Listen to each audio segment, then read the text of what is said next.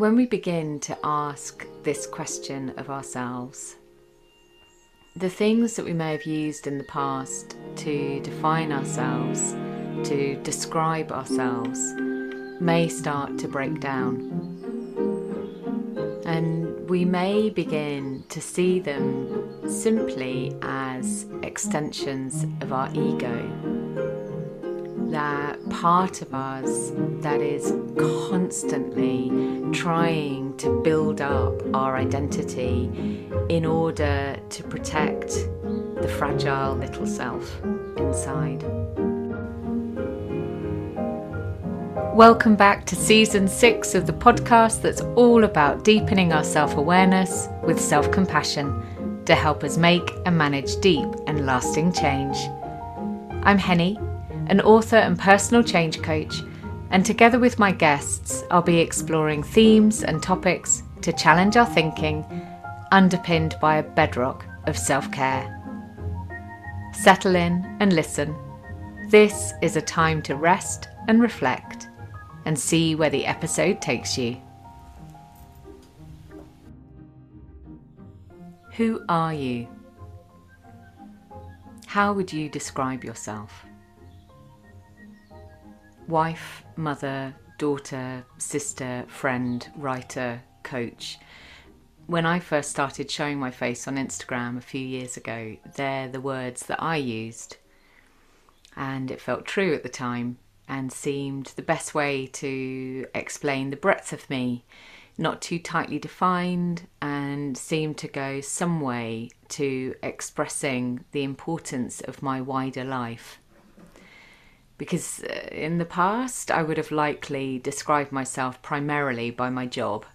So this felt like a big step forward. But now I'm much less certain about using terms like this. Not that there's anything untrue about them, but rather bringing a curiosity to what it is that I am attaching myself to. And it's led me to explore this idea of self and identity more fully. How do we identify our self? Or rather, what do we identify with in order to define who we are? So I've actually tried recording this episode twice before. The first time the mic wasn't switched on, which apparently is something that happens with podcasts more often than you might think. And the second time, the pump from the borehole that supplies all of our water was whirring in the background. So this is the third time around, and I'm always really interested to see how different versions of the podcast turn out, or indeed different versions of the retreats I run, or different versions of the webinars, the sort of leadership webinars that I give. It's always really interesting to see how they turn out, because each day we bring something different to what we do. Each day, different thoughts, beliefs, experiences are more or less present, and that influences how we are in each moment.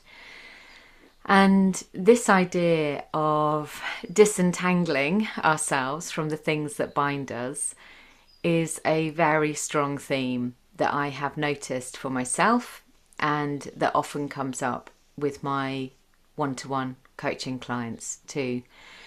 And it feels so powerful that I'm actually focusing all 4 of this year's online morning retreats on the theme.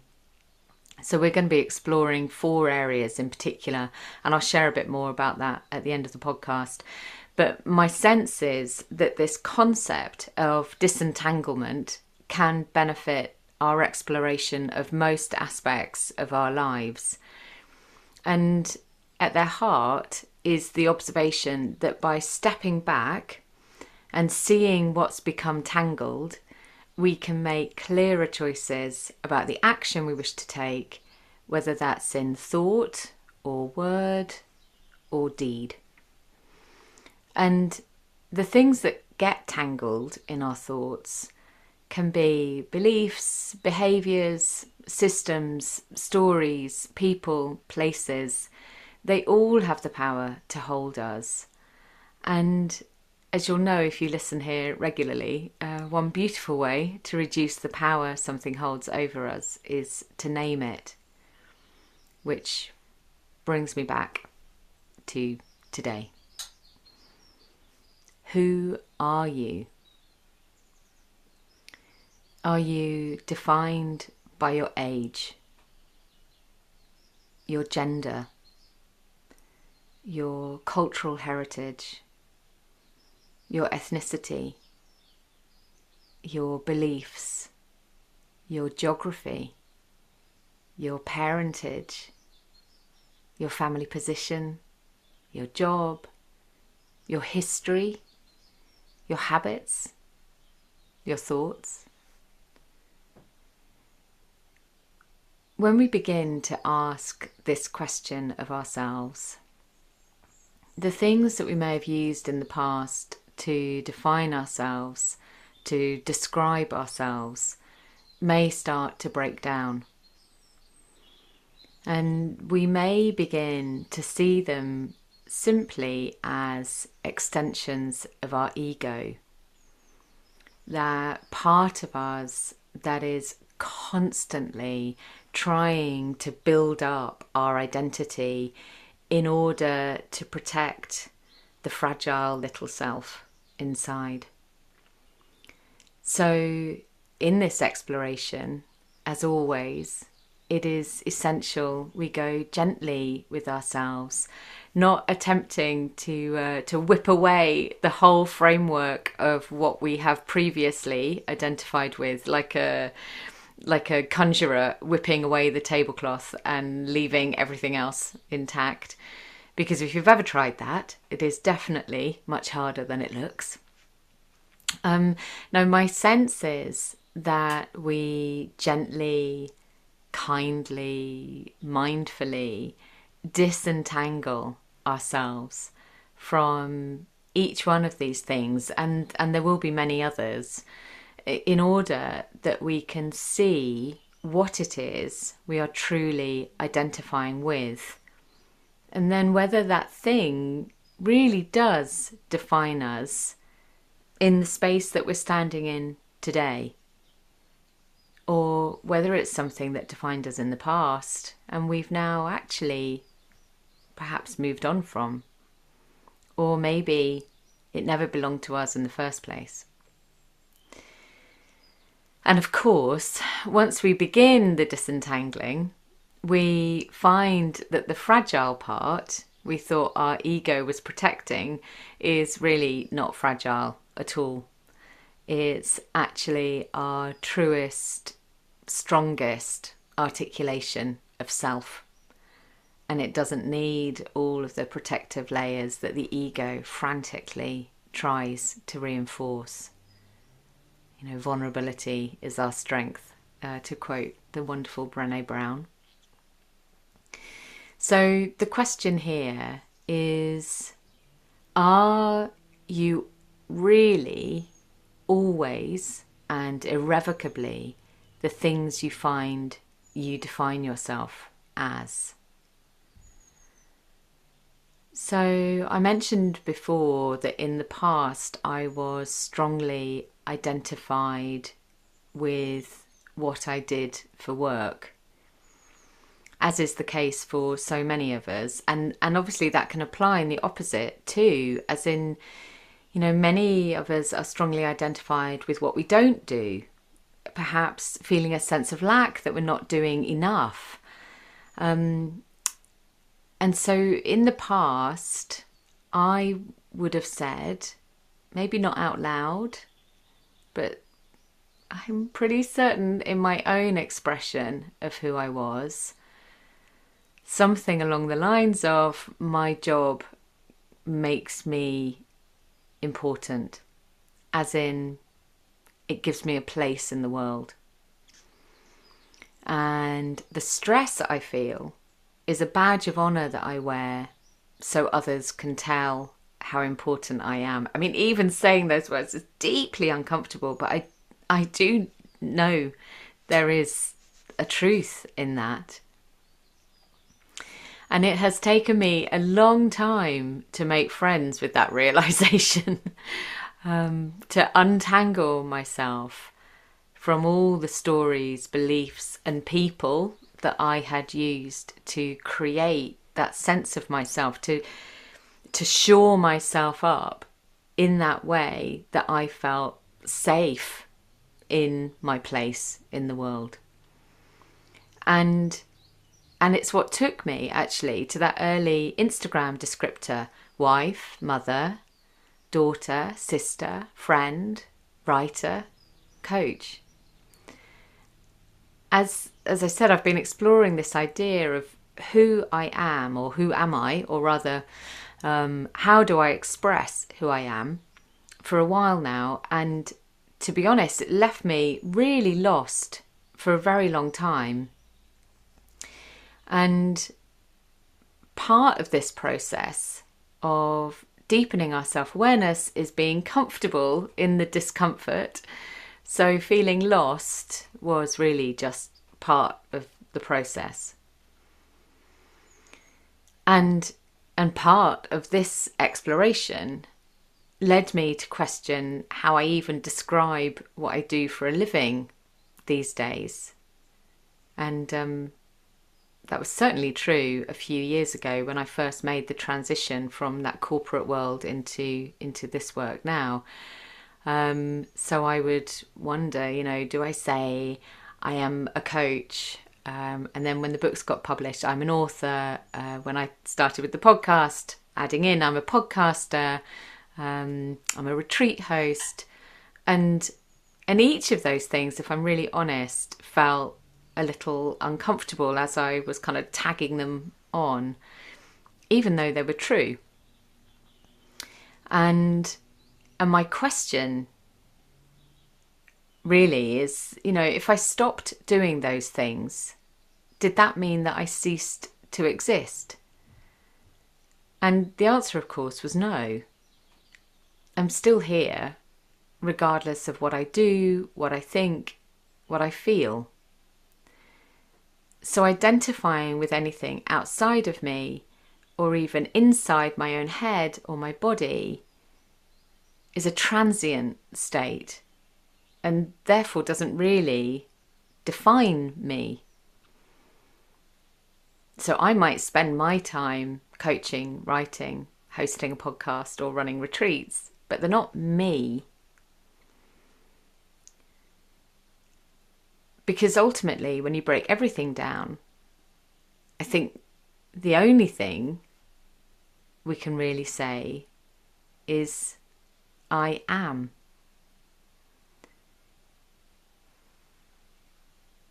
And so there's an invitation here just to explore, what are the thoughts that have gone through your head as I've shared my own personal reflections. And I recognize, they are my personal reflections. Your thoughts may be entirely different, and that's wonderful and perfect.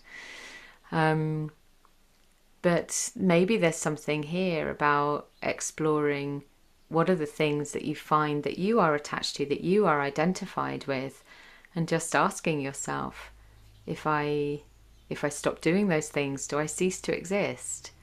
And therefore perhaps seeing in there the depth of the attachment to an idea, to a thought. And from there, perhaps being able to create a little bit of space and just disentangle from what that attachment might actually signify for you. And it might be something that you really want to retain. You want to retain that attachment, and that's wonderful.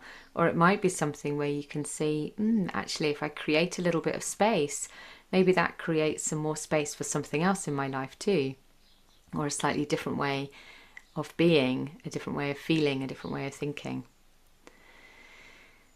So writing this has also led me in a really kind of practical way. It's led me to review how I describe myself on the various channels that I work on. So on LinkedIn, on my website, on Facebook, on Instagram, etc.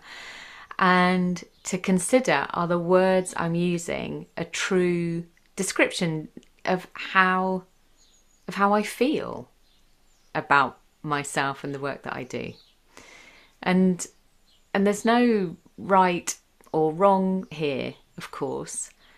And language is a slippery thing sometimes. So this is more an invitation to explore how we see ourselves, what we are identifying with, and ask ourselves really kindly who we are. And I know this is a big and juicy topic, and I am extremely mindful that bigger brains than mine have explored this whole existential concept for millennia. You've only got to take Descartes with his cogito ergo sum, I think, therefore I am.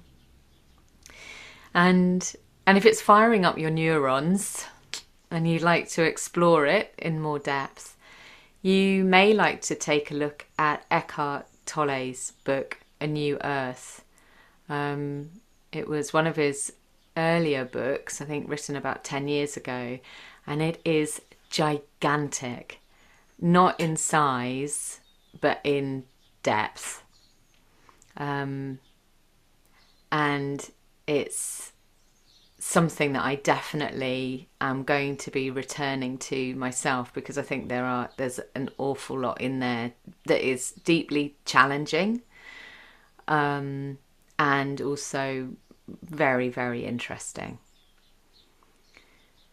And so finally, my last thought on this topic is to always remember that whoever we are, with apologies to Descartes, we are not our thoughts.